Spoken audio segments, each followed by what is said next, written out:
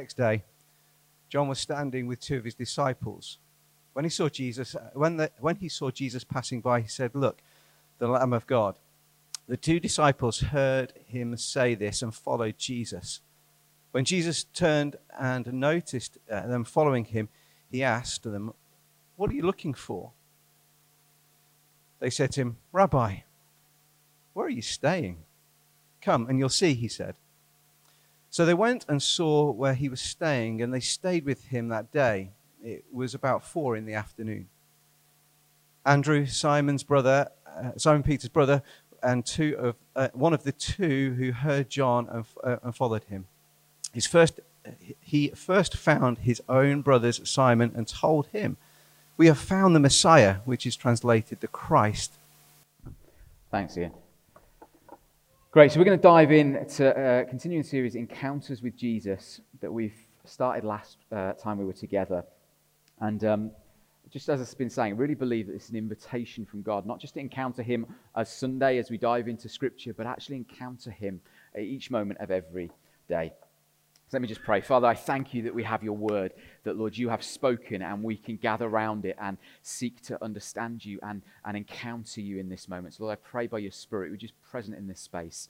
Let you do what only your Spirit can do, which is meet each one of us right where we're at, whether we believe, whether we first time here, whether we don't even know who this Jesus is.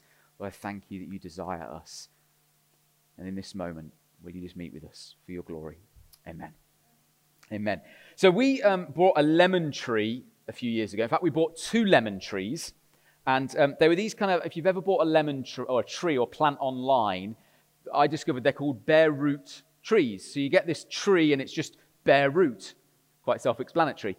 And it says in the instructions, get it into soil and water as quickly as possible so then you can look after these trees. So we bought 2 lemon trees. We were going to put them either side of our patio to give us this illusion of being in the Mediterranean while we sit in the freezing cold summer of Britain. We've got an olive tree as well to really set the scene of this Mediterranean feel on our patio.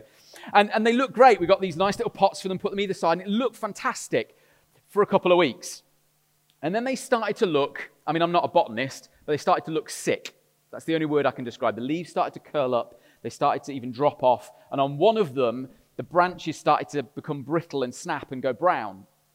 And so we lost one of the trees, but we put everything we could into making sure this other tree wouldn't die. And so we pruned it right back and blagged that we knew what we were doing, thinking if we stop it from trying to grow, at least all the energy can go into the strength of making this tree survive. And we fed it and we watered it. And over about 2 years, we managed to get it back to how it looked when we first got it. Never a rush job with gardening, is it? It always takes time. And so this winter we brought it in like we do every winter because bless them, they don't like the cold, so we bring it in to keep it warm. And we normally keep it in the utility room, but this year we put it somewhere different. And we've got some patio doors by our back door, and we put it there, south-facing garden, so it gets the sun when the sun's out.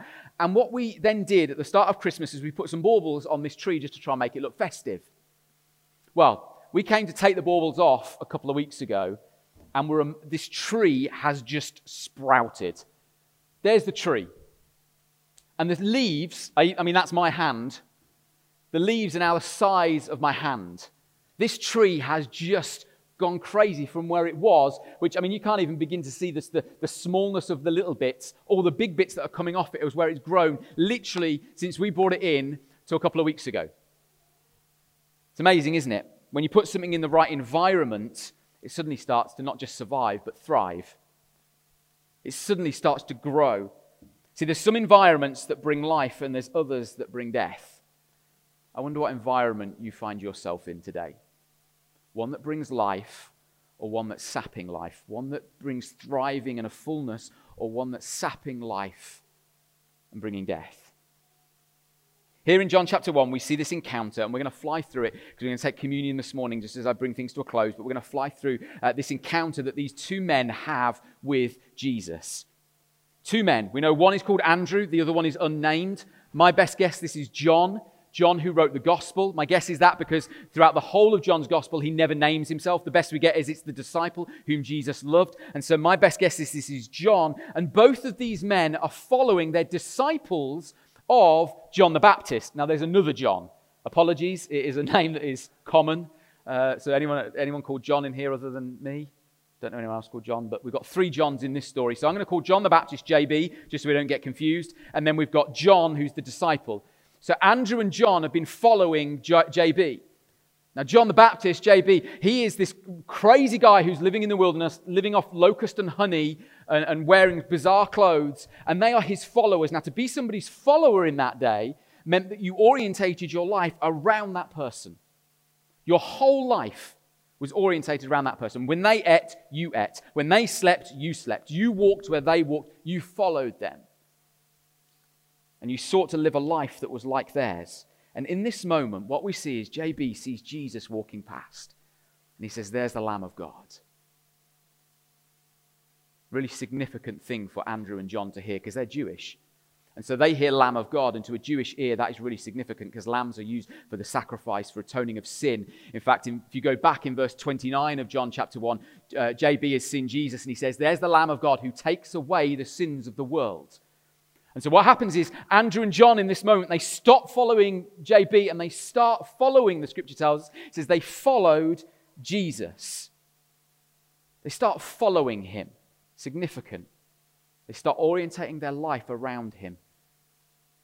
And you might think, well, John the Baptist must feel a bit left out in this moment. But actually, his whole life has been to point towards the one that would come, that is the fullness of God in human flesh, the Savior of the world. And so he's doing this in the moment. And he's saying, this is what my life points towards. Go and follow this man. And so they start to follow him. See, John and Andrew were followers.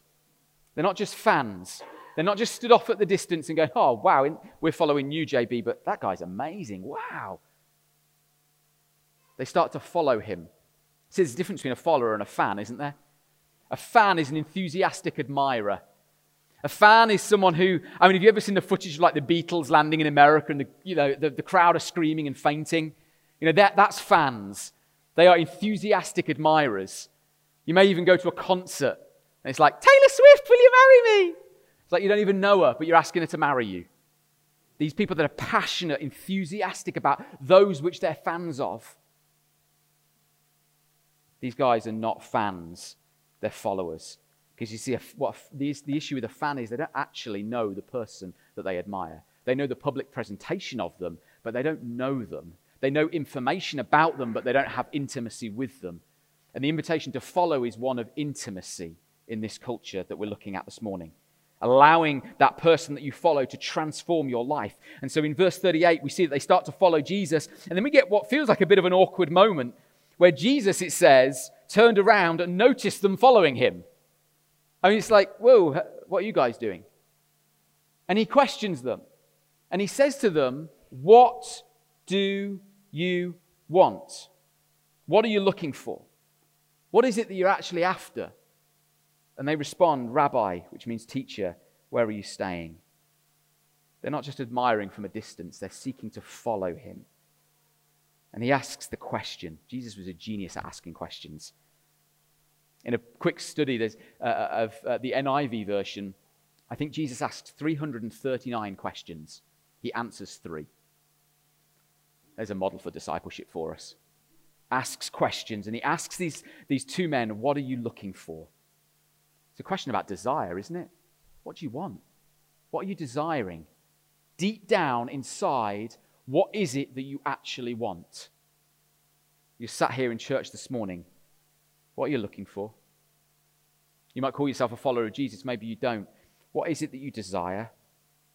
I imagine there's so many answers to that question, even in this room alone. If you move forward into John chapter 6, we see that these people have been gathering and Jesus feeds them through the disciples. 5,000 families get fed. And then Jesus and the disciples leave, and the people are hanging around trying to find Jesus, and they find him the next day, and he says to them, he answers them this question, as he says, Jesus answered in verse 26, truly I tell you, you're looking for me. I know what you desire, I know what you want, but not because you saw the signs, but because you ate the loaves and had your fill. You're looking for me, but you're looking for what you can get from me. How easy it is to shift. We start following Jesus, but instead of following him, we ask him to follow us. How easy that shift takes place. I'm going to give my life to you, Jesus. I'm going to follow you. Now, can you follow me? Can you just make life really comfortable and great for me? I've got all these plans, right? And I just need you to bless them. So if you can follow me, that would be great. They were coming just for what they could get from him. They'd had their fill. They wanted more. But Jesus, in this moment with these two disciples, he hears their heart, their desire. Where are you staying? Where are you staying? I don't think they realized the depth of the question they were asking. I don't think they understood actually what they were asking in that moment. That their desire was being exposed. We want to know where you're staying. They didn't want to just know his interior decoration. They didn't want to know his address so they could just ring on his doorbell at some point and say, "Hi, we just need a little bit of help if you don't mind." The desire of their heart, Jesus is so gracious with how we approach him, because we can approach him not fully understanding the desire that we have. We come for him for something. God, we need a touch for this. We need healing. We need whatever it is. We come with a desire, and he says, but I know the deeper desire. So they come and say, show us where you're staying. And Jesus then says, what does he say? He says, come and stay with me. Jesus meets the desire, but he knows the deeper desire. Not just come and see, but come and stay. And they stay with Jesus. They stay with Jesus. That word in John's Gospel, stay, is so significant. It's used throughout this story of Jesus that John is writing. It means abide, remain. The literal meaning of it is to make your home where he has made his home. He invites them to stay, to be with him. It's the invitation of encounter. Come and hang out with me. Come and be with me. Come and make your home where I'm making my home. And this is the deepest desire of the human heart. The deepest desire. Isaiah 26 verse 8 says that the desire of our hearts is him. He's the desire of our hearts. And Jesus knows what these two men desire most. We want to come and find out where you're staying. And he says, come and stay with me. Come and be with me, because I am the desire of that which you're looking for. And humanity will look absolutely everywhere else, in everything else, to try and satisfy the desire that is only Jesus is to fill. And he says, come and stay with me. In this moment, they hear Jesus' voice and they respond. They respond to his voice and they go and stay with him. And what does it say? That Andrew and John stayed with him that day. That day. That phrase just jumped out to me. That day. They put everything else aside and they stayed with him that day. What does that day look like for you? Not the day that you might have heard Jesus and responded, but what does just that day, like, what were you doing that day? What were you doing on that day? What does a normal day look like for you? What does that day look like? Those moments where we wake up, we eat, we work, we have a bit of stress, there's family, there's exercise, there's eating, there's chores, there's TV, things go well, things go badly, there's a whole plethora of activities, all kinds of emotions and wants and needs. That day, each and every day that we live, Jesus' invitation is to be with him that day. Not just in a holy moment. As much as I'm an advocate for extended periods of times with Jesus, the invitation is that day. Each moment, make your home with me.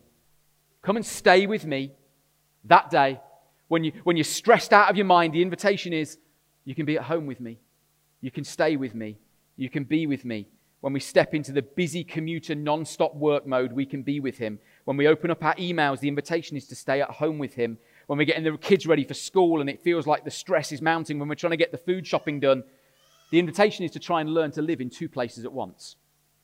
That we can be at work and we can be at home with Jesus. We can be at home and we can be at home with Jesus. We can be doing anything and we can be at home with Jesus. That's the invitation to be with him. So often as the church, we've emphasized, and we hear this phrase, don't we? Do you know Jesus?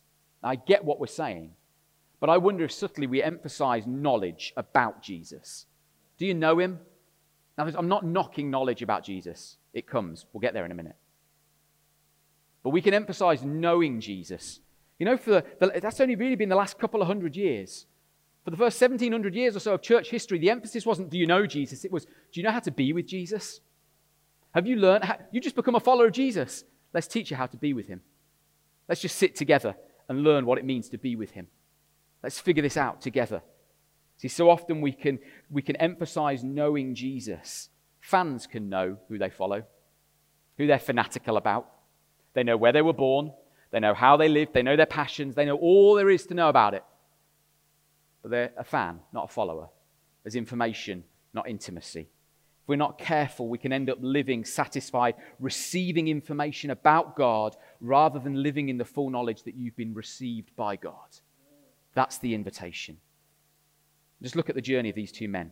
They come and they see Jesus and they say, Rabbi, show us where you're staying. Jesus doesn't go, right, okay, guys, before I show you, before we do anything else, we need to correct this theology. Because you just called me rabbi. Now, you need to know something. I'm more than a rabbi. I'm the Savior of the world. I'm God. So let's get that sorted first before we get anywhere further on this journey. No. Jesus says, come and show me. Come and let me show you where I'm staying. Come and be with me. Be with me. And then what do we see by verse 41? We see Andrew runs off, finds his brother Simon. And what does he say to him? We have found the Messiah. Having been with Jesus, having found him and encountered him, suddenly we start to see that the information becomes correct and known because we've spent time with him, we've encountered him, we've experienced him. That's the invitation of Jesus. As we journey on in our discipleship, we so often emphasize starting with a point of knowing and understanding, when actually Jesus starts with the point of saying, do you want to come and be with me? Come and be with me. Learn how to be with me. If we want to know Jesus and invite others to know Jesus, we need to firstly be with him, encounter him, invite and teach others how to be with him. So how? 10 minutes. I'm going to finish in 10 minutes and we're going to take communion. 10 minutes. How? How do we learn to be with Jesus? Because unless we drop everything, quit our jobs and form a monastery, which sounds quite appealing sometimes, how on earth can we live with Jesus all the time? Well, back to my lemon tree. That tree that nearly died on us. But instead, creating the right environment, that tree is now thriving and growing stronger and stronger. John 15, Jesus speaks into an environment and he uses exactly the same language that we read in John chapter 1.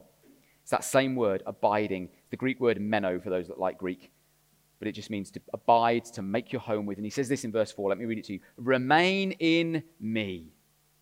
There it is. Remain in me, and I in you. Just as a branch is unable to produce fruit by itself unless it remains in the vine, neither can you unless you remain in me. I am the vine, you are the branches. Don't get those the wrong way around. The one who remains in me and I in him produces much fruit, because you can do nothing without me. Literal translation of that, you can do nothing without me. If anyone does not remain in me, he is thrown aside like a branch and he withers. Got no use, no purpose. They gather them up and throw them into the fire. What else can you do with them? If you remain in me and my words remain in you, ask whatever you want and it will be done for you. My Father is glorified by this, that you produce much fruit and prove to be my disciples. Jesus didn't say it's difficult to live this life outside of him. He says it's impossible. Without him, you can do absolutely nothing. Jesus is making such an emphasis. 10 times in 8 verses, he uses that word, remain, meno, abide. We can get so hung up on one verse that Paul writes about in one of his letters in the New Testament that it splits the church, and we forget the fact that Jesus in 8 verses says something 10 times. I think I see where the weight of emphasis is in Jesus' life. Abide. Be with me. Come and spend time with me. Not defaulting to knowing about him or doing for him, but being with him and learning how to weave that into our everyday life. Okay, John, we've got it. We need to be with Jesus. Got the message, great. Where is he? If you haven't noticed, Andrew and John, they got him with him. He's there physically. Lips, hips, fingertips, Jesus right there. But he's not here with us. Well, John 15 is written out of the context of John 14, where Jesus is saying to his disciples, there's going to be a time when I'm not with you, when I'm not going to be physically around. And what does he say? In verse 16 of John 14, he says, I will ask the Father who will give you another counselor. Now that word another counselor there, that language I was reading it this week is really hard to translate, because Jesus is actually saying, I'm going to give you another one of me. Another one who is like me is kind of language, but really he's talking about the Trinity. He's saying this isn't just a second-hand, like, I've got to go, so you get the second-hand one of me. No, this is the third person of the Trinity. You're going to get who he calls in this moment the Spirit of truth. Later on, he'll call it the Holy Spirit. The world is unable to receive him because he doesn't see him or know him, but you know him, and here's the language, because he remains in you and you will be in him. Meno, abide, being with him. The invitation is as God makes his home in us, as we surrender our life to him, the promised Holy Spirit comes and dwells within us, that he comes and makes his home in us, and we get to make our home in him. So no matter where you go, you're home. No matter what you go through, your home. That's the invitation to be with Jesus. Let me sum up what I'm saying in a single sentence. Our primary goal as followers of Jesus that are in the room today is learning to live in constant connection with the Spirit. Every minute of every day, no matter what we're going through. Look, maybe you want a more peaceful life. God, I come, my desire is more peace. God, I need more peace. Or maybe it's joy. I'm just miserable, God. I'm coming to you with this desire. God says, I see that desire and I'll raise it. Because actually the deeper desire is me. And so look, in Galatians 5:22, it says, but the fruit of the Spirit, the one who comes and dwells in us, the Spirit that God has given us, read them out with me, they should be on the screen. The fruit of the Spirit is love, joy, read them out, peace, patience, kindness, goodness, faithfulness, gentleness, and self-control. 9. The law is not against such things. Those who belong to Jesus Christ have crucified the flesh with its passions and desires. If we live by the Spirit, let us keep in step with the Spirit. Jesus would use the language of come and abide, come and make your home, come and be with me. Too many people read this and think, right, to be a Christian, just got to be more loving. Just got to be more joyful. Patience, that's what I've got to be. And you know what? Willpower will get you so far. Willpower will get you so far. I've got some friends who are addicts, former addicts. They say, willpower got me far. Tell me. But it only gets you so far. Willpower has its limits. Willpower can only take you so far. But actually, the fruit of the Spirit, I would say there's only one commandment in this verse. Firstly, it said in verse 16, which we didn't read, but it's repeated here in verse 25. It says, if we live by the Spirit, let us keep in step with the Spirit. That's the only command in these verses. Not commanded to bear fruit, but commanded to keep in step with the Spirit. This is why I am planning on spending more time with Jesus in 2022 than I ever have done before. More time in His presence, more time being with Him. I'm not just going to pray because it's what we should do. I'm going to pray because that's how we get to spend time with Him. I'm not going to sit in silence on my own in solitude with Him just because it's really good and holy to be still and know that He's God. I'm going to do it because actually the one that I follow, He did that in order to be with the Father. Took time out by Himself, just Him and the Father, just to rest in His presence. Not receive information, but just rest in His presence. So I'm following Jesus. Jesus, let my life start to reflect something of the one that I follow. And how you encountered the Father, how you were with the Father is how I'm going to be with you. And we get to be with Jesus. I wonder what captures your thoughts in the quiet moments of your life. I wonder if we could orientate those thoughts to being with God. I've been on a journey in the last 3-4 years learning to abide in Jesus. And there have been moments, let me tell you, where I've been sat in silence, just saying, God, I want to rest in you. I wanted to scream because it's infuriating. Because you want something fresh from God. You want some new revelation. You want something good just to go, thank you. You want to feel something. And actually, it's just being with Him. And for me, the hardest thing is switching my brain off. But actually, He comes. And when we press into His presence, His promise is that He's there. Spending time with Him. Being in step with Him. Because I'm not a fan, I'm a follower. And I refuse to end my days going, well done, you're a good fan. No. I want to be a follower. How did Jesus spend time with the Father? In community. Didn't do it alone. He had a bigger follower of disciples, and then He had 12 that He called, and then 3 that He called even closer. He rested. I love the amount of times Jesus was sleeping while other stuff was going on. Oh, that kind of leader that I'd like to be. Oh, hell was breaking. I'm just going to have a little nap. Just going to crash out here and just have a little sleep. It's fine, God's good. But there's something in the life of Jesus that's modeled. Over the last few years, I have had the privilege of being able to spend a day, a month or so in a monastery. And I've learned something from those monks. They know how to pray, let me tell you. They can pray.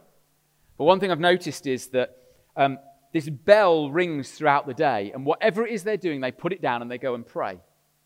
They stop and they pray. I was just like, man, can you imagine living like that? Like not a problem in the world. Just this bell rings. But what I learned from them is this. The realization that I had was they spend their days, and instead of their prayer being interrupted by their day is interrupted by their prayer. But they still got stuff to do. They got stacks of stuff to do. Care for the people that are coming in. They got a whole plot of land that they keep, preparing food, doing all this other stuff. The bell rings, they stop immediately and they go and pray. And their day is interrupted by prayer. I wonder what that could look like. And I was just reflecting, going, abiding with Jesus, being with him. I wonder what it looked like if my day got interrupted by prayer, rather than me rushing around like a headless chicken going, God, I tried to pray and it's just gone manic. What does that start to look like? And so I started to use things like technology. And so I have a reminder that comes up on my phone at midday. Sometimes I stop for a minute. Sometimes I'm able to stop for 10 minutes. Sometimes it's like I'm with someone, I'm just like 20 minutes past midday when the conversation finishes, I'm just going to go to the toilet, and I get a couple of minutes and I find a space just to be quiet with him and just to orientate and say, God, will you interrupt my day and cause me to think on you, dwell on you, be with you? Because that's the invitation. Because I don't know about you, but I can race through my days, and if I'm not intentional, I can just forget. And actually, even when I'm intentional, sometimes life takes over. And what I've learned in those moments is an invitation to receive his grace. Because in those moments where I go, God, at the end of the day, this was just a manic day. I'm not sure I even thought about you once. And Jesus is reminding me in that moment, I was thinking about you. You might have struggled to make your home with me, but I've made my home with you. And I get to go, God, thank you. I receive your grace in this moment.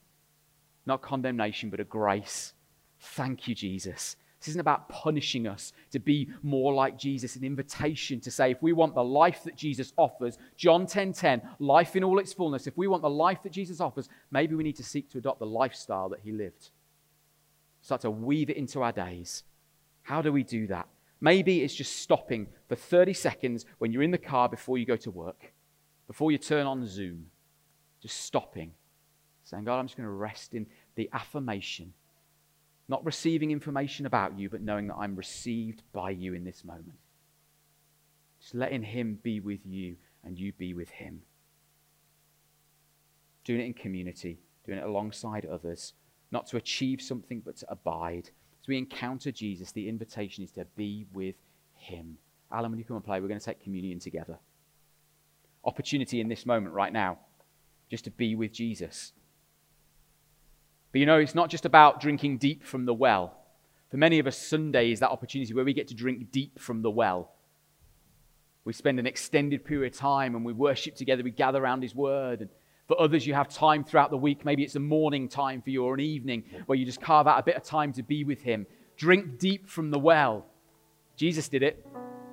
Spent time alone with the Father, just him, drinking deep from the well. But what I've also learned is that we need to know how to drink from the sippy cup. You know, my kids, when they were growing up, had a little sippy cup. And they would drink from it all day. And we'd make sure, if you drank from your cup, you've got to make sure you're not dehydrated. Create an environment in which they could thrive. And find ways to drink from the sippy cup. To bring Jesus back to the center. To abide in him. To be with him. Let me finish with this. Richard Halverson, who was the former chaplain to the US Senate, he said this: Christianity began in Galilee as a fellowship of men and women centered on Jesus Christ. It went to Greece and it became a philosophy. It went to Rome and became an institution. It went to Europe and became a culture. It went to America and became an enterprise. We need to get back to our roots. Being with Jesus, lives centered on him, at home being with him, at work being with him, learning to live in two places at once. So how about you this week? What one thing could you do this week that would orientate your mind? Maybe it's somewhere that you look at every single day. Something you can put there. Maybe it's your phone. I was shocked. I looked on my phone, it gives me statistics. One day I picked up my phone 240 times. 240 times in one day. Wow, did I pick up Jesus that many times? Maybe we can use the technology to help us to orientate our mind towards him. Think of visible ways you can be reminded that God is with you and you are with him. For others, you may be nailing this better than I am. So how can you rest for extended periods of time in him? Because let me tell you, one thing I am learning and have learned is John 15:5 is true. Without him, you can do nothing. Whatever it is you're facing in life, whatever it is you're going through, wherever you are, without him, you can do nothing. And so I pray as we step into this week, we will encounter Jesus, who not only wants to be us to be with him, but he wants to be with us. That the desire of his heart is to be with us. May we listen to the voice of Jesus inviting us to make our home with him.